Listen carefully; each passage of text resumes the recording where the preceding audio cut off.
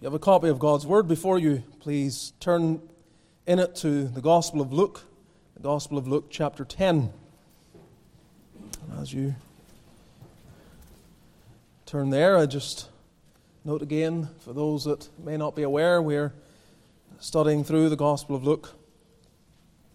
We are endeavoring to make our way verse by verse through it. We don't claim to deal with absolutely everything that possibly could be dealt with in every text that we come across, but we trust at the very least there's some enlightenment that is given as we take our time to look at the verse in this sequential way, look at the Word of God, recognizing that every Word of God is pure, and every text has a particular purpose in the mind of the Lord, and for which it was given is for us to learn and to discover.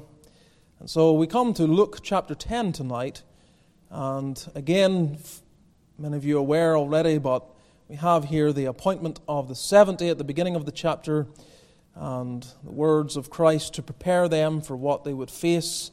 Their return in verse 17 is where we were last Lord's Day evening, and they have great joy.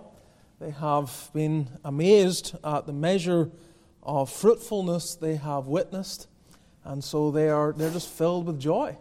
This is the kind of joy we want, the kind of joy we crave, a joy that sees God working in such a fashion that is undeniable, and therefore we are brought to this elation as we see how Satan's kingdom is being destroyed very evidently.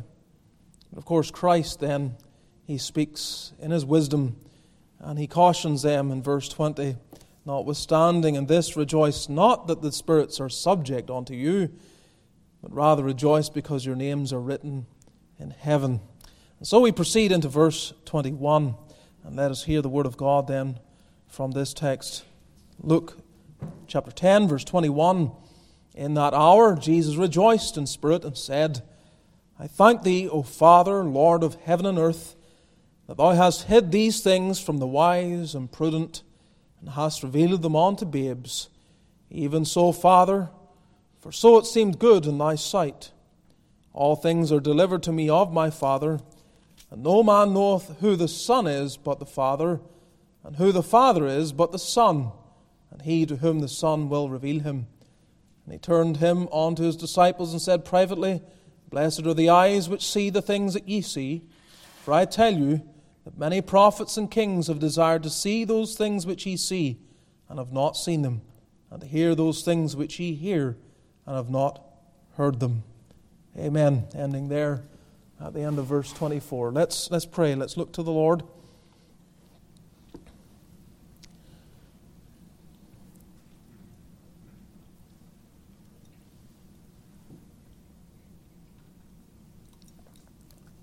Lord, we understand that Your Word is spiritually discerned. It'd be an awful thing for me to come here imagining that I can, of my own inherent ability, understand and then expound Thy Word. So at this very moment I remind myself and I pray openly that I need Thy help.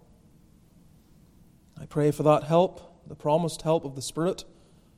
Thou knowest what everyone is going through, what they're facing, the thoughts that right now are in their minds, the burdens that weigh upon their hearts, the challenges that they're facing, and even those things that they don't yet know they will face, but are just around the corner for them. And whatever the need is, Thou art able to prepare us through Thy Word. And I pray then that there will be a real practical testimony as to the Word tonight. It's not just information, but it's preparing us and sanctifying us, making us more like Jesus. So give us Thy Spirit. Help us, Lord. And may those that are yet dead in their sins be awakened. This is Thy work to do. Give help then in Jesus' name we pray. Amen. One of the repeated themes that you find in the early chapters of Luke's Gospel, for those that can remember and look back that far, is of course the theme of joy.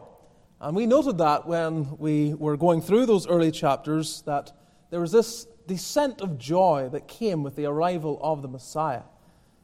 Everyone seemed to be brought to this condition of praise and elation, happiness and gladness. For example, you have Elizabeth recording that John the Baptist leapt in her womb for joy. We are told that when Mary contemplated the favor of God to her, she said, "My spirit hath rejoiced in God my Savior." We're told also that the angel said to the shepherds, "I bring you good tidings of great joy, which shall be to all people." I think if you go to Matthew as well, you'll find that those that saw the star rejoiced at that occasion as well. There's other language that expresses joy in those first couple of chapters, such as Simeon blessing God, Anna giving thanks, and so on. It's just filled with joy, praise, gladness at the arrival of Jesus Christ. There are other places where we note the joy of others, or at least the instruction in relation to joy concerning them, such as what we've learned in Luke chapter 6, when Jesus Christ prepares his people in relation to the experience of persecution. He tells them that those that are persecuted for his sake, he says, "Rejoice ye in that day, and leap for joy, for behold, your reward is great in heaven." Now just keep that in mind. If you're going through a time of persecution, and you're feeling the oppression of the enemy, either in some spiritual way against you or by his minions and by his servants and people who do the work of the enemy in oppressing the people of God, leap for joy. Leap for joy. Actually leap. I mean, you think of it. Leaping for joy. When you're persecuted for Christ's sake. We ought to keep that in mind when we think of it. And of course it takes faith, doesn't it? It's not just this sense of obedience that, okay, I'm being persecuted, I'm going to leap in some kind of fake joy. No, it's faith that goes beyond and says, wow, because of this, great is my reward in heaven. And so therefore I leap for joy because I'm laying up treasures where moth and rust cannot corrupt and thieves cannot break through and steal. Last week we noted the joy of the 70, as I've already indicated. At their first preaching campaign, they're sent out by the Lord Jesus Christ. Off they go. They don't really know what to expect. The Lord Jesus prepares them in a measure. And as we've noted already, they come back rejoicing. And Christ says, well, don't rejoice just in the success of your ministry, but in the fact that your names are written in heaven. And I made the point last week, and I would assert that the Lord Jesus isn't saying that when you see the pulling down of the kingdom of Satan, when you see evidence, his power unleashed, and in the salvation of souls and the deliverance of men, he's not saying that we're to find no joy in that. That's not it at all. But don't let that be the preeminent joy. Don't be a slave just to that form of joy, that the only joy you can find, or the only joy that you ever experience is whenever something's going well in your ministry and in your activity and in your testimony before a perishing world. Don't let that be, because then your joy, and of course he doesn't go on to say exactly why, but I think there's certain conclusions we can come to. Your joy will be up and down. It will always be dependent upon what you're seeing accomplished or not. And so it can fade, it ebb and flows, and it's not the kind of joy that the believer is to have, a sustained joy in the Lord, which can be sustained when we find it, when we are sensing it, when we delight in the fact that our names are written in heaven. Of course, there are some forms of Christianity that would not permit you to understand the implications of such an expression as that. Certain forms of Christianity that are designed to keep people in bondage, always in doubt. The entire Roman Catholic system is one that brings people into a bondage where they are never sure, and would argue that it is presumptive to be absolutely certain that you are going to heaven, that your name is written in heaven. Jesus Christ asserts, in contradiction to Rome, you can know. Because again, if you can't know, how do you rejoice? The joy is in the fact that you know your name is written in heaven. And to those doubting here tonight, to those lacking assurance, to those that may question whether or not you are the Lord's, Don't be content to stay there. Get to a position of assurance. Seek the Lord. Read His Word. Cry out for assurance, for the faith that enables you to come to a sense of assurance that Christ, having died and shed His blood and risen again from the grave, there is assurance to those that believe. Real assurance. That justification is such that there is therefore now no condemnation to them that are in Christ Jesus. And Jesus then is emphasizing this. He's making it plain. You can rejoice. And that joy can be sustained. It can be continued. It can carry through when the joy of success in ministry will not always carry through consistently. This joy can. This joy will. Our text, however, in verse 21, transitions away from the joy of the 70 to the joy of Jesus Christ. In that hour, Jesus rejoiced in spirit. In only one place in the entire New Testament do you have these words, and it's right here, Jesus rejoiced. Just as you have only once in the New Testament that Jesus wept. And you know, as I was thinking about that, as I was realizing this is only found once, Jesus rejoiced, and I immediately then thought, well, only once Jesus wept. I then went and looked in John 11 where you find that, and once again you're brought face to face with a context of prayer. And so before we go anywhere tonight, I think it's good just to muse on what it seems to be drawn from that Jesus Christ, when He wept, He moves into prayer. When He rejoiced, He moves into prayer. And I thought across the entire spectrum of human experience, when we're weeping and when we're rejoicing, it's always in season to pray. Always. Oh yes, whenever we weep, it would be remiss of us not to shed those tears before the Lord, before our Father, which is in heaven.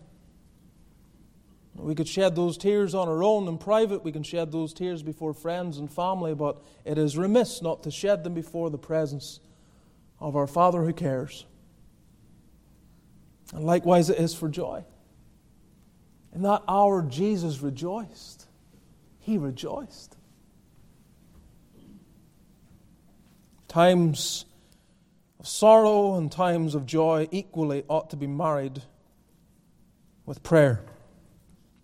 So tonight, as we look at verses 21 and 22 with the Lord's help, I've entitled the message, A Unique Revelation of Christ's Joy. A unique revelation of Christ's joy. And I say unique because, as I've already noted, this is the only place where you have such an expression as this. And of course, in addition to that, he says some amazing things. And I trust the Lord will help us as we look at this text. First of all, how Jesus rejoiced. How Jesus rejoiced. In that hour, Jesus rejoiced in spirit. Just before we look at our Lord Jesus, we have to step back and recognize that the experience of joy is not uniform across all men and women and boys and girls. And we have a tendency, of course, to try and defend our own inclinations. I've made reference to this before, but it bears repeating, and we all need to kind of process it and learn and get the hold of it, because there is that tendency to defend our natural inclinations.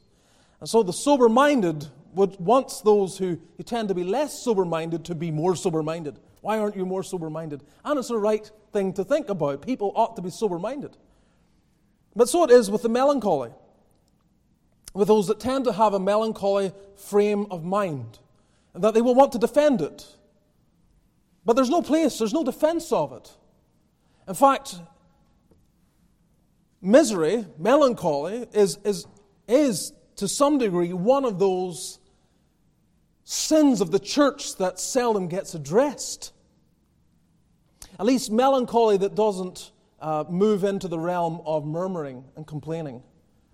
The kind of misery that goes into complaining will get addressed, I imagine, in any decent church and where the Word of God is proclaimed. But just addressing the whole sense of being melancholy is not always something that is addressed as a sin.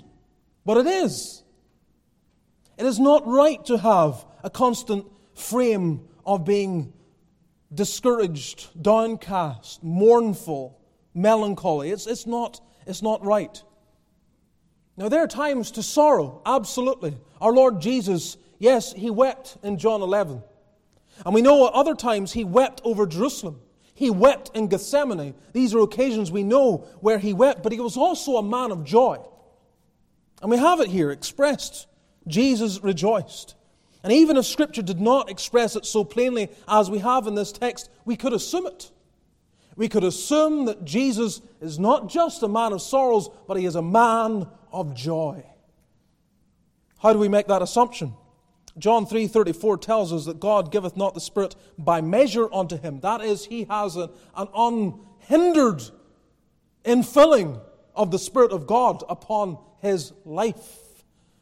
And then when we study the Spirit of God, when we see what the Bible tells us comes with the Spirit, what the Spirit brings to the life, we go to Galatians chapter 5 and see love, joy. So I say to you, we could assume that Jesus Christ was a joyful man, simply by the fact that the Spirit is upon Him without measure, and by the ministry of the Spirit to His humanity, there would be expression of joy in His life. We would conclude that He was a man of joy. But here it's stated plainly, so we don't have to debate it, we don't have to argue. What is interesting here is we're told in that hour Jesus rejoiced in spirit. And the translators of our Authorized Version, they keep the small letter for spirit, and the possibility there is that this is just within his inner man. He rejoices within his inner man, but I think, as many of the commentators note, that it's rightful, and the translators are being careful. They often are careful. Well, it's not absolutely explicitly pointing to the Holy Spirit, then don't make that assumption. Don't put that into the text. But I think there's good reason here to see that Jesus Christ actually is rejoicing in the Holy Spirit, in the Spirit of God. And of course I can make that by the fact that in His humanity He is being born by the Spirit. That which He expresses is the ministry of the Spirit through His humanity. And so if He's going to rejoice, then it will be by the ministry of the Spirit of God in His life. So I believe that's how to interpret the text. He is rejoicing by the Spirit. Jesus Christ depended entirely upon the Holy Spirit. And so here is this one that is dependent on the Spirit. He rejoices in or through and by the Holy Spirit. Which, of course, is how we rejoice. So I'm not up here telling you, those of you who may be inclined to not or be joyful or to struggle with joy, I'm not up here telling you, be joyful, do better, I mean, how do you do that? You've had this inherent kind of nature, inclination, manner, the genetics, the environment of your life, your upbringing, those that raised you, the experiences you've gone through, all of that, it colors who you are and how you feel at any given moment.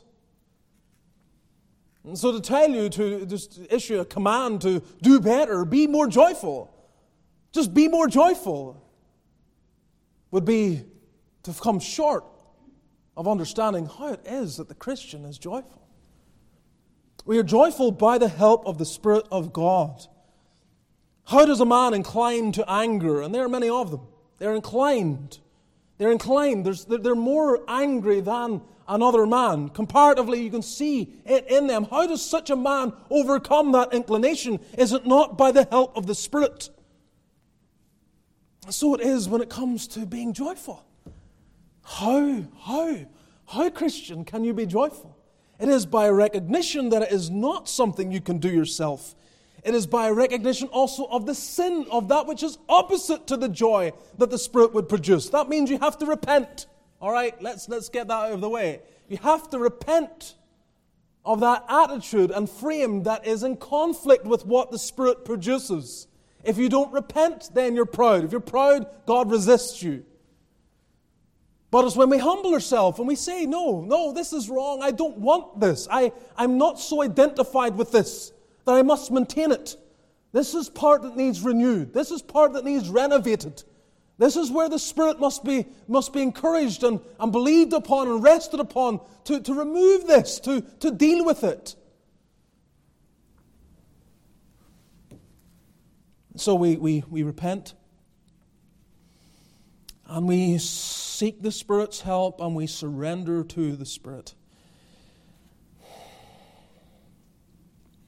Christ, in perfect surrender to the Spirit, in that hour is filled with joy. He rejoices. It's good for us to muse upon the joy of Jesus Christ, because He was a man of sorrows. And He had much reason to express sorrow. But to ponder over His joy is good for us as well. We are told more about His joy. Many of you will be aware in Acts chapter 2 at the sermon that Peter preaches on the day of Pentecost.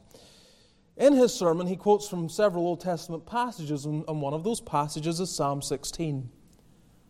In Psalm 16, written by David, he makes mention of that when he says, "For David speaketh concerning him," right? He sees David as prophet here. So I'm not just reading the psalm and saying this is the experience of David. David speaketh concerning Christ. "I foresaw the Lord always before my face, for He is on my right hand, that I should not be moved. Therefore did my heart rejoice, and my tongue was glad." As Peter, quoting Psalm 16, saying that his Lord Jesus, his heart rejoiced, his tongue was glad. Of course, Peter could pay testimony to it, couldn't he? He saw it. He saw it himself. He walked with Him. He saw the joy of the Lord Jesus. He saw it expressed against all odds. Indications of it.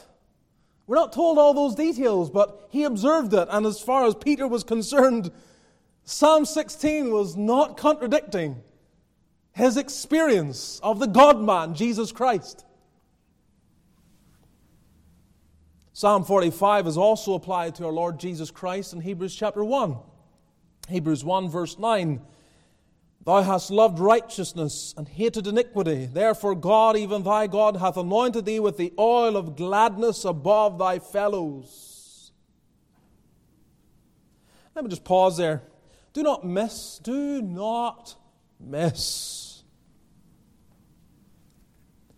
I'm not about to get into a whole side issue of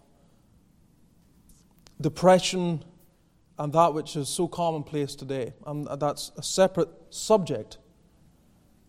And there are many nuances there.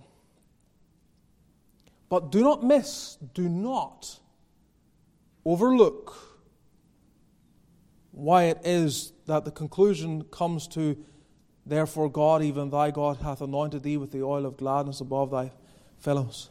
Thou hast loved righteousness and hated iniquity." In a nation and in a world that increasingly loves iniquity and hates righteousness, you should expect more depression.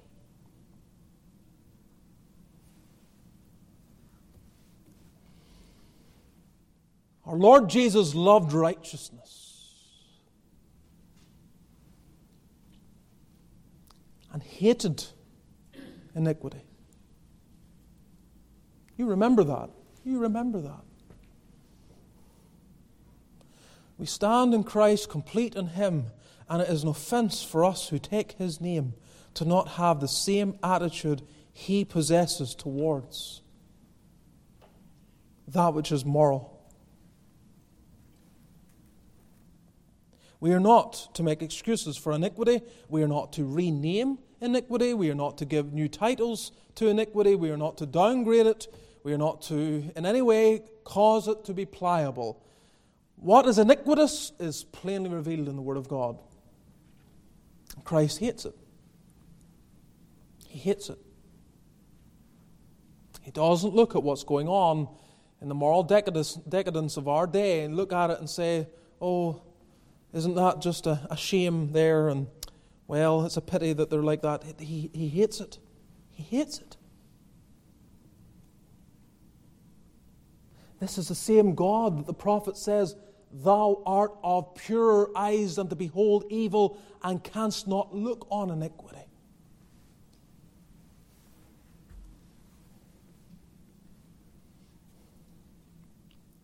And as the world careers into greater sin, it is very easy for it to have its numbing effect on our conscience, making it difficult for us to hate what Jesus hates. And so as we do not love what He loves and hate what He hates, therefore we are not anointed with the oil of gladness. We don't receive that from God which He received. So Christ, as a man of sorrows, that does not militate against Him as a man of joy. This passage plainly expresses it here. In that hour Jesus rejoiced in spirit. So this is how He rejoiced. He rejoices in the Spirit.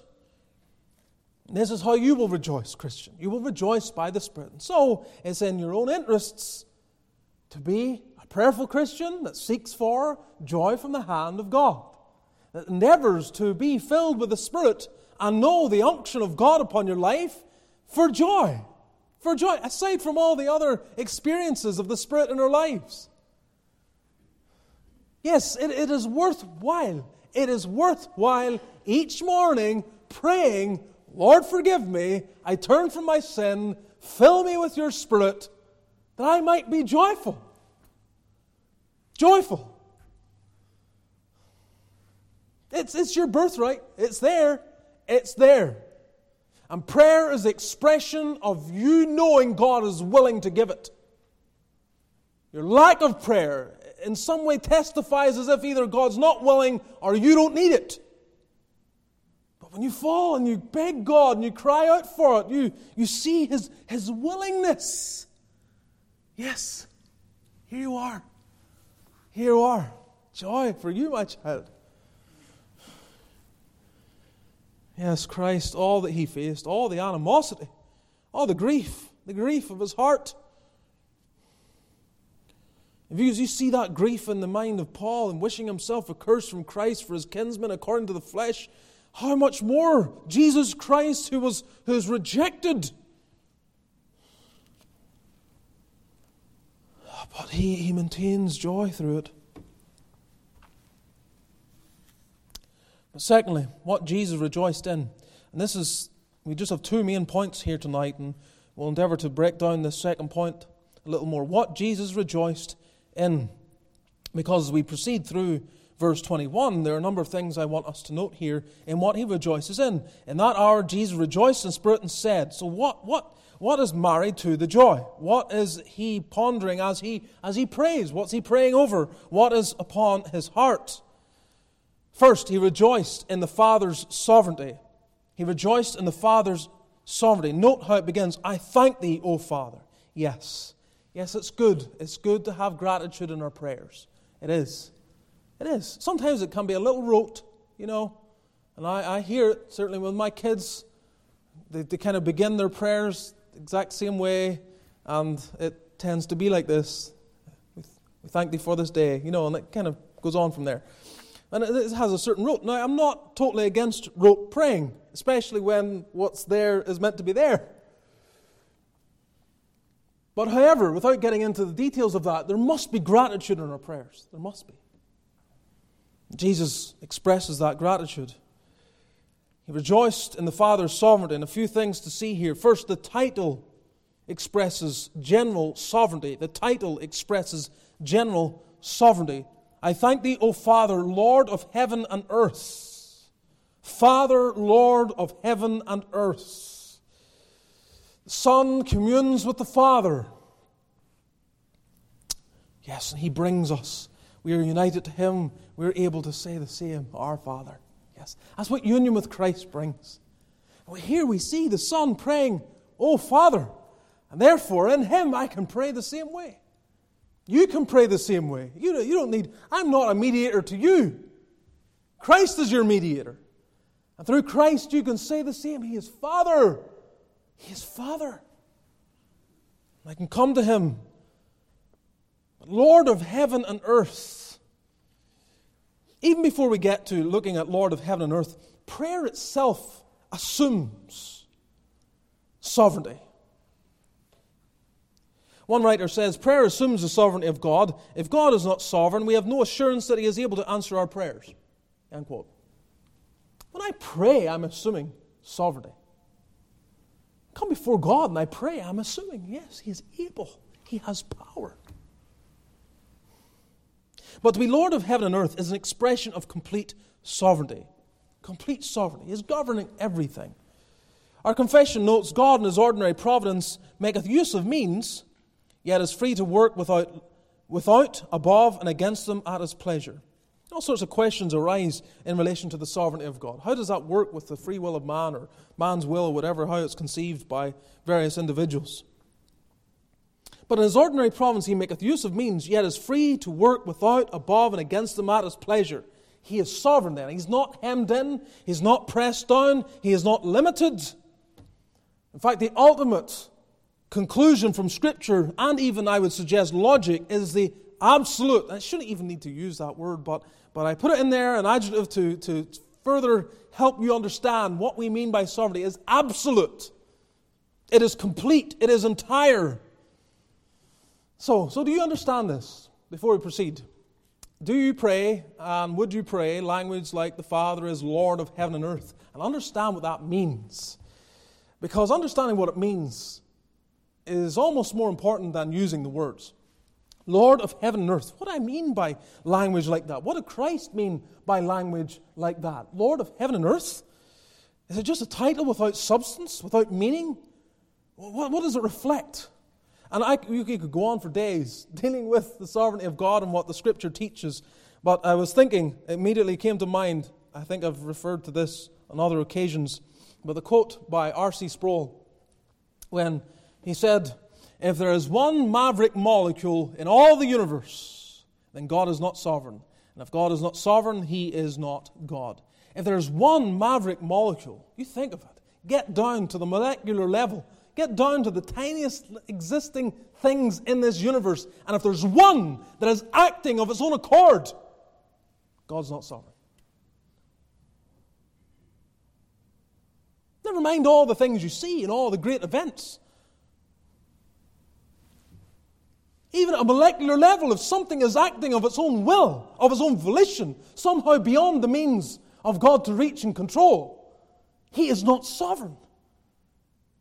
When you say Lord of heaven and earth, when Christ says Lord of heaven and earth, it is recognition of a complete, absolute, entire sovereignty over the entire world. There's nothing in the cosmos outside His dominion. Now, men will fight against that. Even individuals that will acknowledge that God has a measure of control in the world, they will struggle with it being entire.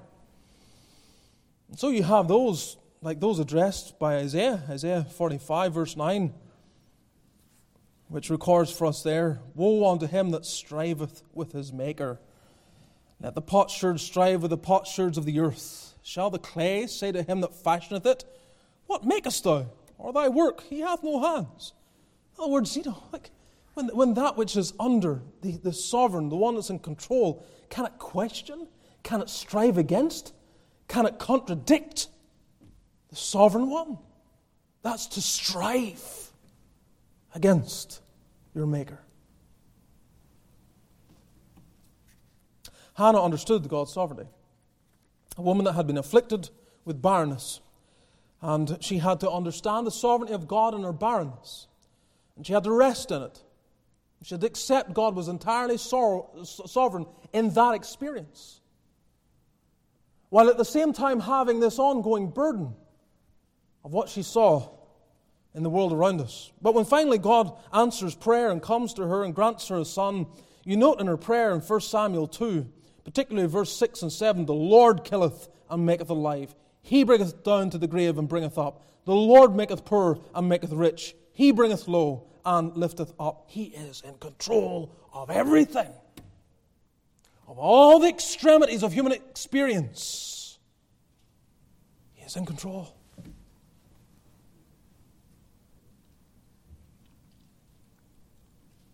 Did Christ have to meditate on that?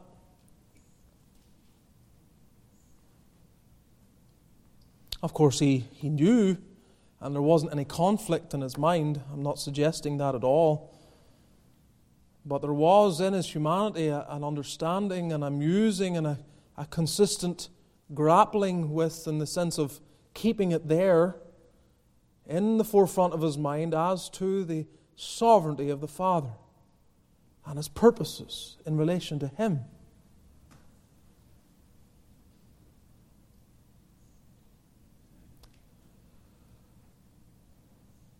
We have a very plain statement of God's sovereignty in Acts 4. Verse 27 and following. For of a truth, here they are, they're praying, the church is praying, for of a truth against thy holy child Jesus, whom thou hast anointed. So there's this pondering over the humanity, this recognition that the Son of God was made flesh. And that flesh was anointed.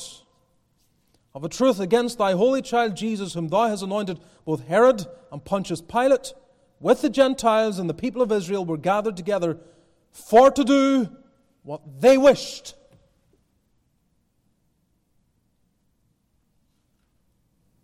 That's how man would write it.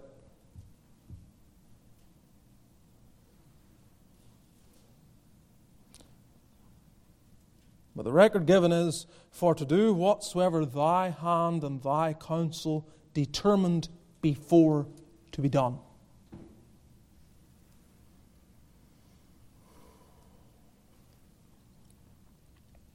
This is what the 12-year-old Jesus is recognizing. It must be about my Father's business. That's what he's testifying to his parents. The Father's business. What's the Father's business? To give myself for the sheep. I am not under the dominion. I am not under the wicked dominion of men. I am under the dominion of thy hand and thy counsel, and whatsoever you have determined before to be done.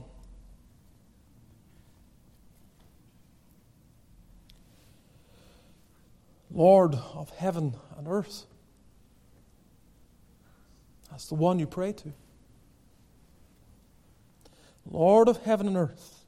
And as A.W. Pink rightly said, to the one who delights in the sovereignty of God.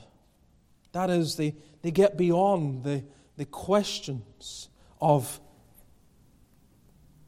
justice and rightness, and the curious questions relating to how does it fit with man's will and all the rest of it, to which there are some answers in a measure. But to the one that gets beyond all the questioning of it, surrenders to it, and then, not just surrenders, but then delights in it. Delights in it. To the one who delights in the sovereignty of God, the clouds not only have a silver lining, but they are silver all through. The darkness only serving to offset the light.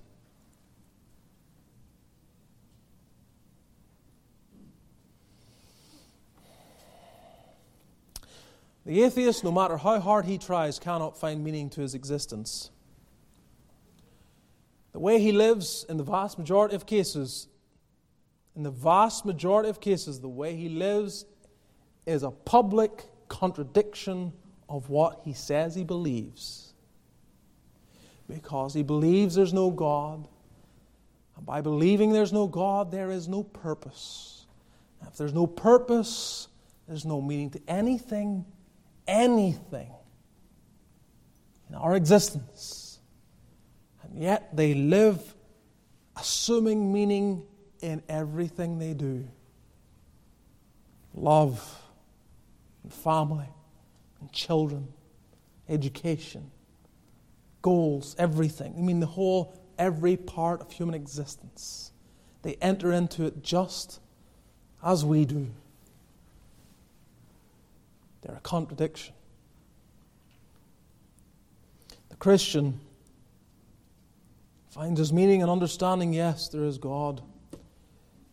That's why I'm here, is to bring praise to Him. I submit. In bringing praise to Him, I submit the first thing I must do is recognize His sovereignty.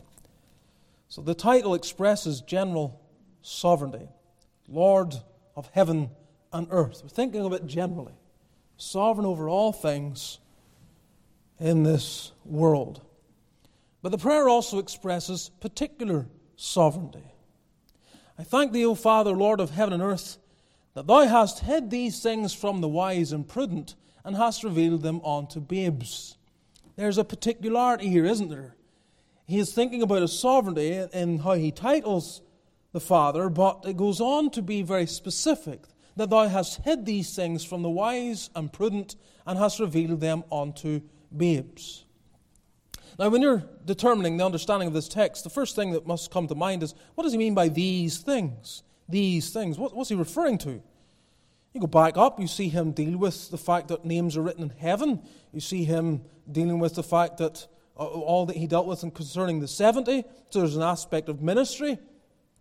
But I think at the heart of it really is that which is redemptive. The message of redemption. This is what is revealed. If you go on then to look at the following verses, you have further reference to these things in various ways. Verse 23, he turned him unto his disciples and said privately, Blessed are the eyes which see the things that ye see. For I tell you that many prophets and kings have desired to see those things which ye see and have not seen them, and to hear those things which ye hear and have not heard them. So it's a way of pointing to all that is being of significance in terms of the ministry of Jesus Christ. What He's teaching, what He's communicating, what they're grasping, and what others are rejecting.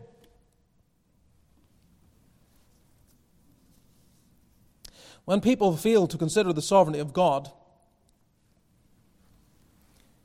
or when they consider it in a limited fashion,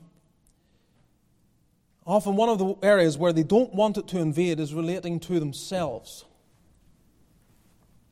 So God is sovereign, but don't let that sovereignty invade the realm of man's will. We must leave room for the autonomy of man. The ultimate decision of whether someone is a believer or not is up to man, not God. And you have to dig. You must dig.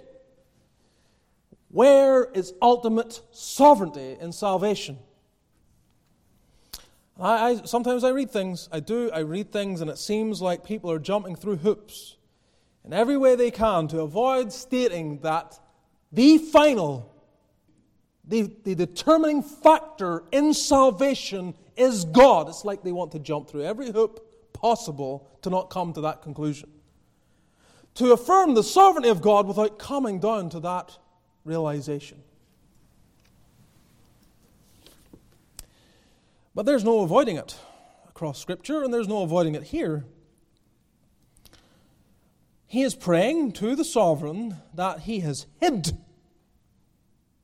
these things, the things that the disciples were privy to, the things that were transforming their lives.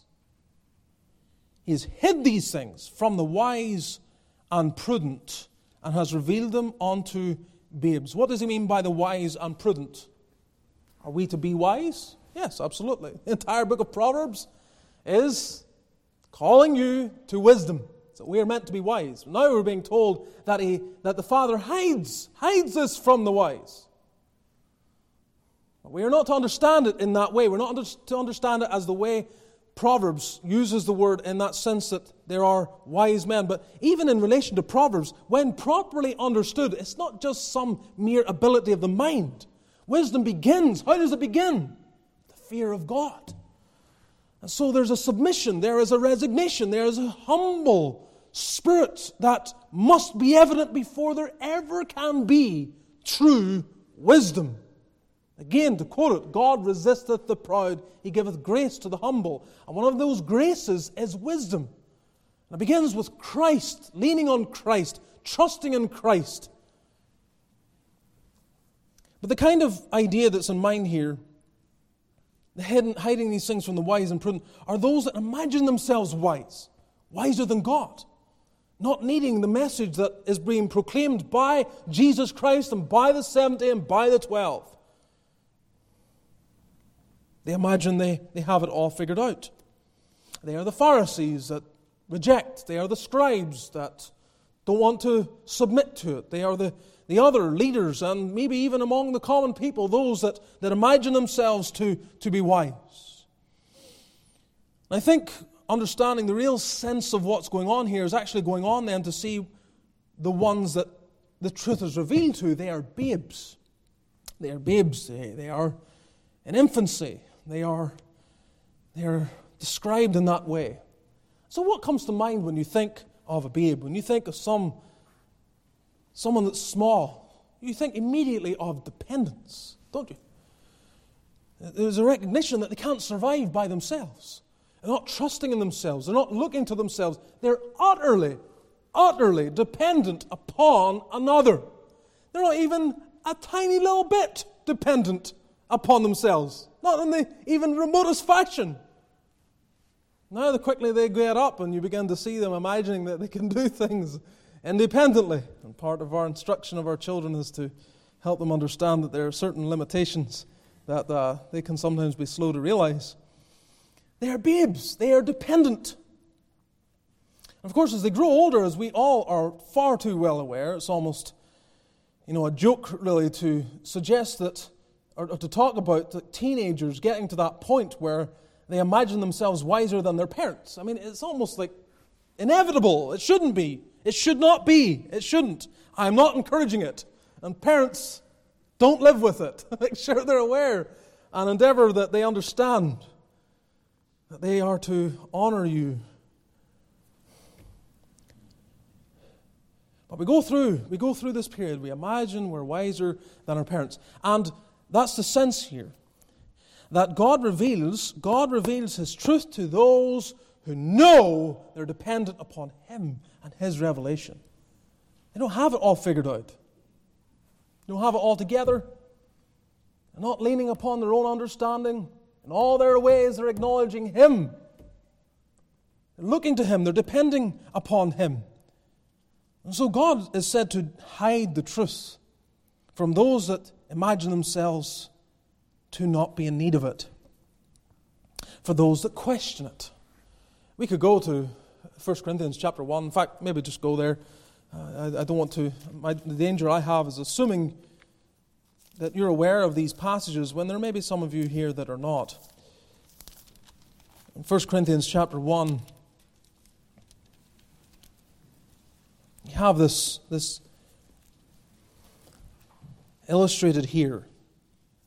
Wisdom used in this negative way, this way that does not impress God.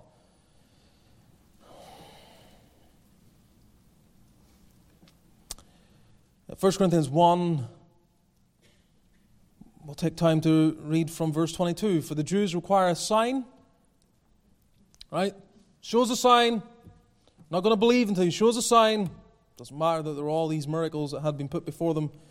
They just keep asking for more signs. They don't really want a sign, that's the thing. They don't like the conclusion. They want another sign so they can find fault with it. That's their hope. They're not really interested.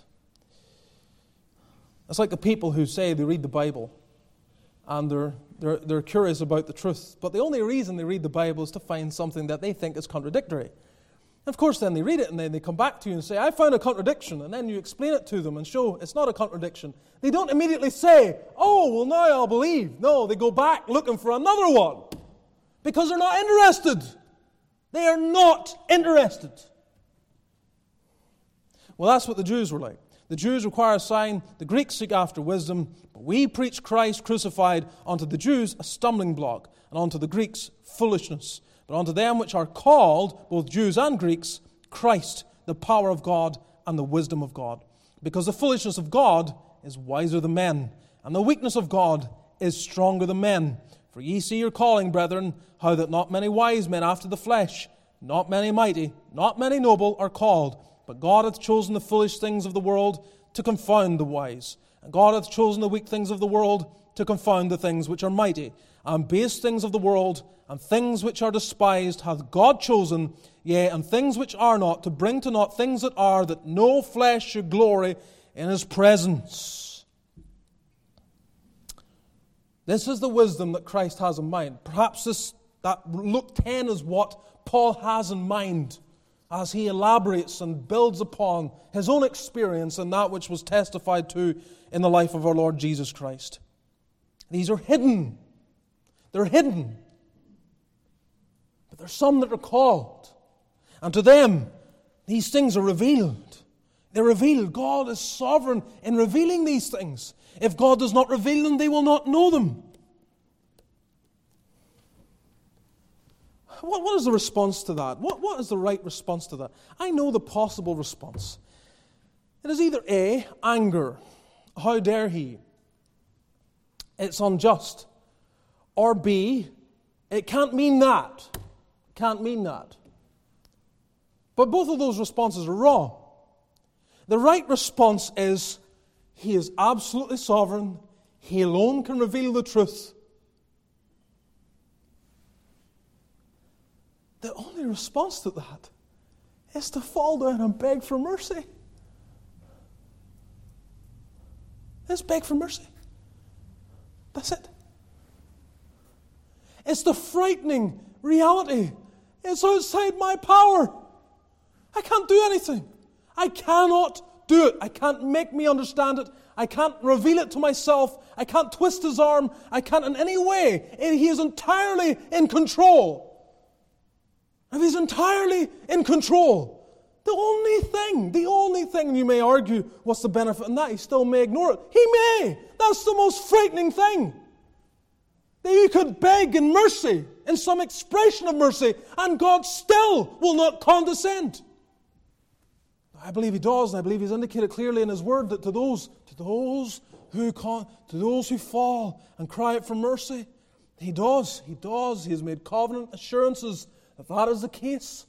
He has reassured sinners all the time that if they confess their sins, He is faithful and just. That is, He can be depended upon, and it's the right thing for Him to do to forgive you your sins.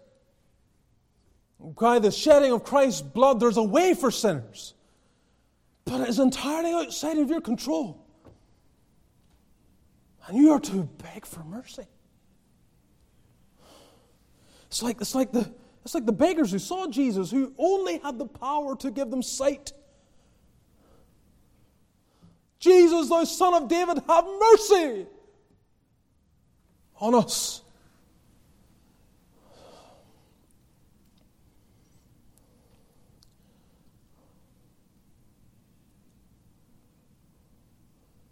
Yes, that's where the sinner should be. The unregenerate, you unsaved individual here tonight, you without Christ, that's where you need to get. You get before the living God, Lord of heaven and earth, who alone can reveal truth, and you beg for mercy. The prayer also expresses moral sovereignty. It expresses moral sovereignty. For so it seemed good, even so, Father, for so it seemed good in thy sight. I kind of missed this initially when I was reading over this, but I was musing over it again. I thought, even so, Father, for so it seemed good in thy sight. So it seemed good in thy sight. God determines what is good. That's what happened in Genesis 1. The creating of the world, all things, He said is good. He didn't have a committee to decide whether it was good. He didn't ask for your input to see whether it was good. He says it is good. It is good. Right through Scripture, God declares what is good. He has moral sovereignty. He's entirely in control. He is taught and maintains an absolute position of authority in relation to what is good and what is not. And Jesus reflects on this. Him, the Father, only revealing and hiding. Him controlling. In this way, who understands and who does not? The world arises and says it's unjust, it's not fair, it's not right. Jesus says, no, it is good. It is good in thy sight. Therefore it is good. Yes. You may question it. You may question His law or the workings of God. You may question it, you may hate it, you may reject it, but it stands regardless. I see this. I see it in believers sometimes. His Word states something. They're struggling with something in their mind. Often they already kind of know. It doesn't have the benediction of heaven. But they get into this kind of twisted way of thinking where they begin to try and find ways of justifying it. One of which, of course, is to go to people who will then turn to them and say, yeah, I know someone else who did that. It's perfectly okay. I don't see any problem with it.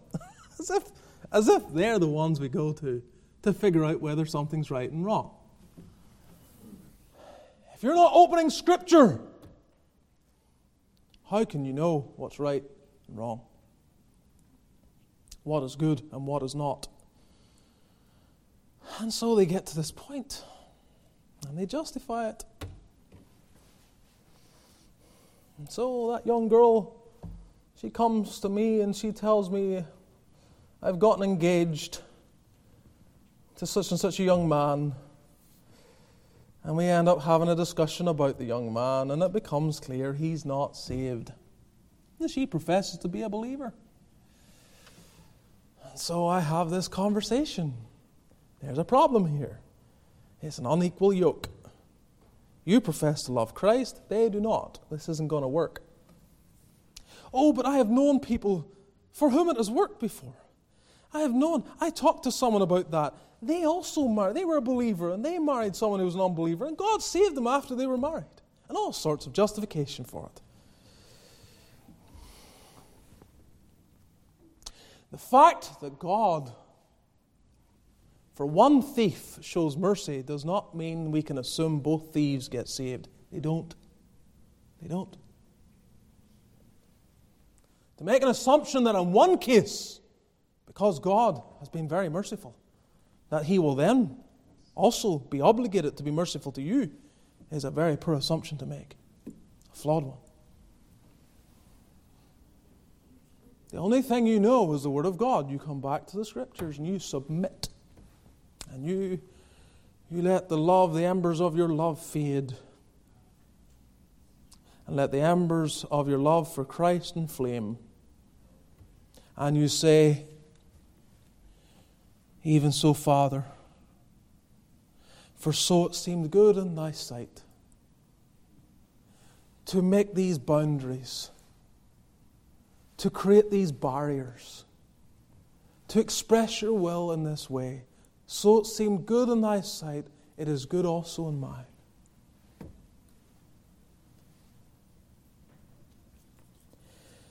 So we've seen that Christ rejoiced in the Father's sovereignty. But also, very quickly, He rejoiced in His own sovereignty. He rejoiced in His own sovereignty. Verse 22. All things are delivered to me of my Father. And no man knoweth who the Son is but the Father, and who the Father is but the Son, and he to whom the Son will reveal Him.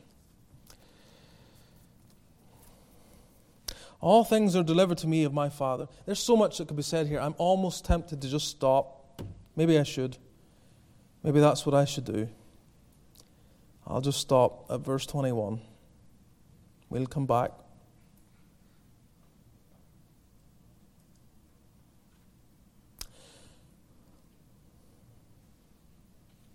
Let's then just muse on it. What we've considered tonight.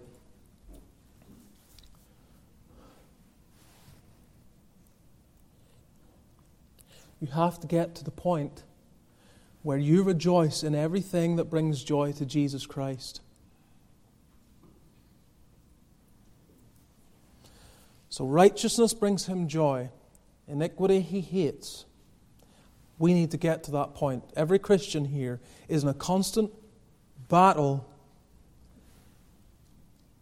to understand the mind of God in terms of right and wrong, and to rejoice in it, even whenever the entire world says that this which was once taboo is now acceptable. Yea, it is to be commended. When they're saying that, we cannot in any way imbibe the same mentality. We must hold the course, not for conservatism. God forbid.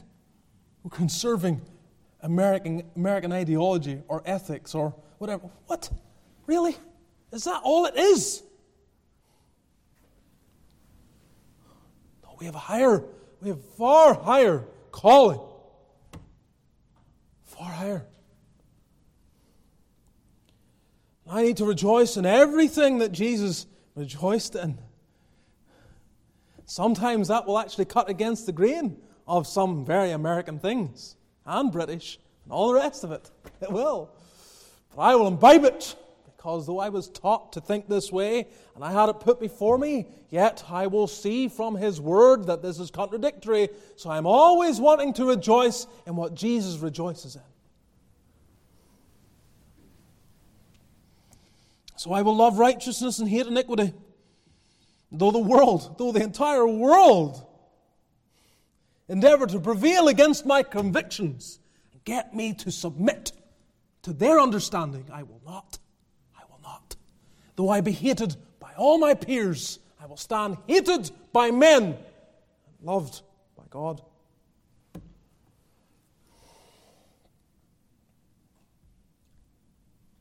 And I will be exceedingly humble about the manner in which I go about my business, because I live before the Lord of heaven and earth. And at any given moment, He may hide from me the very thing I need to understand. And I need to have Him reveal it. And who does He reveal it to? He reveals it to babes.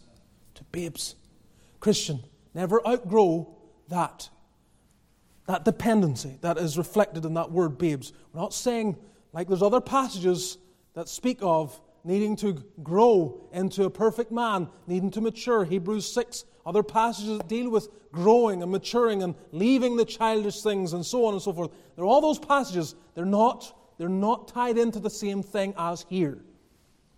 In fact, part of your maturity comes by maintaining an absolute dependence on God always. That without Him you can do nothing. And so you're a babe every morning, I'm powerless, Lord, help me. You know, I'll tell you, this preacher, you pray anything for me, you pray that he maintains that kind of babe-like spirit as he prepares and preaches the Word every Lord's Day. An awful thing of that seminary ever gets to the point where the young men come out and imagine, because we've done these years, read these books, trained in this material, tested on it, stood before the presbytery, approved by all of that. Now we've graduated. We have all the skills. We can be the pastor and the preacher and so on, whatever. We can do it all. No, you can't. You cannot. Oh, you cannot. Ever. You can't. And as soon as you begin to think it, He is going to. Oh, Lord, make it be. Bring us low. Bring us very low. We will learn afresh. We're babes. We cannot depend on ourselves at all. Parents, remember that. No amount of book reading about parenting will give you all the slam dunk material you need to raise a godly seed. Part of what you must learn in raising children to God is you can't do it. Right here is telling you, you can read all the books and do everything, but He will either reveal Himself or He will hide Himself. That means on their behalf, you're like Job. What was Job doing? He was offering sacrifices to God for his children. That's why he's depending on God. He is maintaining this dependency on God. Only God can do it. Only God can save them and keep them. So it is for those of you who are Without Christ, you cannot save yourself. You will not be the one who determines when and how you're saved.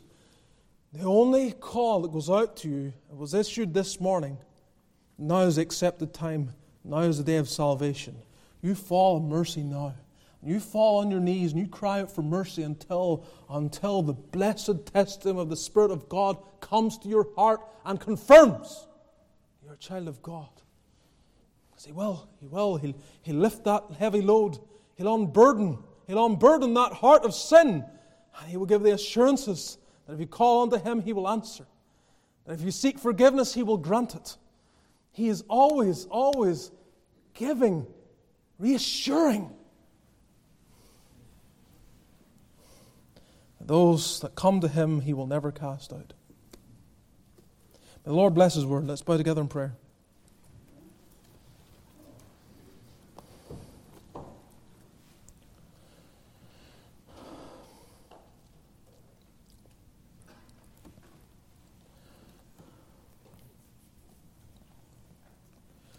Here tonight and you're troubled in soul,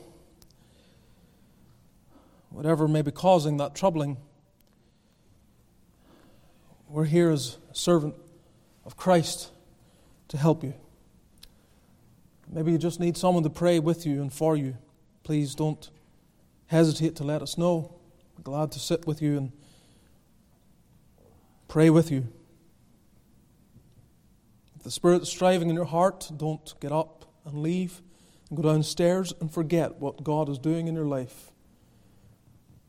Everyone else may move downstairs. You sit where you are, or you find a quiet place and you get alone with God until you find resolution to the problem you're facing.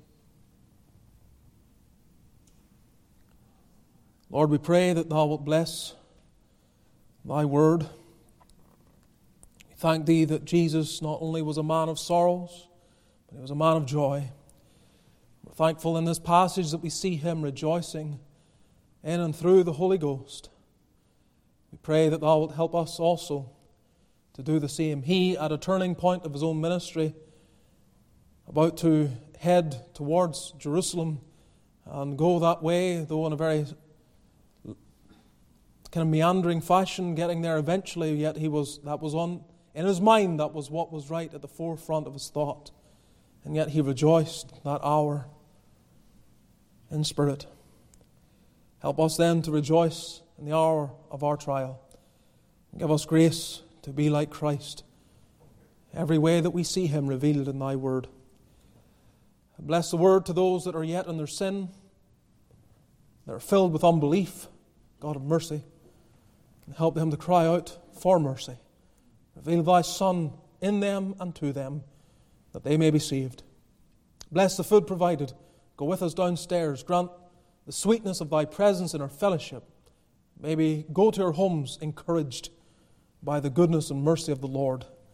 And keep us close to Thee this week as we endeavour to fulfill our duties and our callings in this life. May the grace of our Lord Jesus, the love of God our Father, and the fellowship of the Spirit be with all Thy people now and evermore. Amen.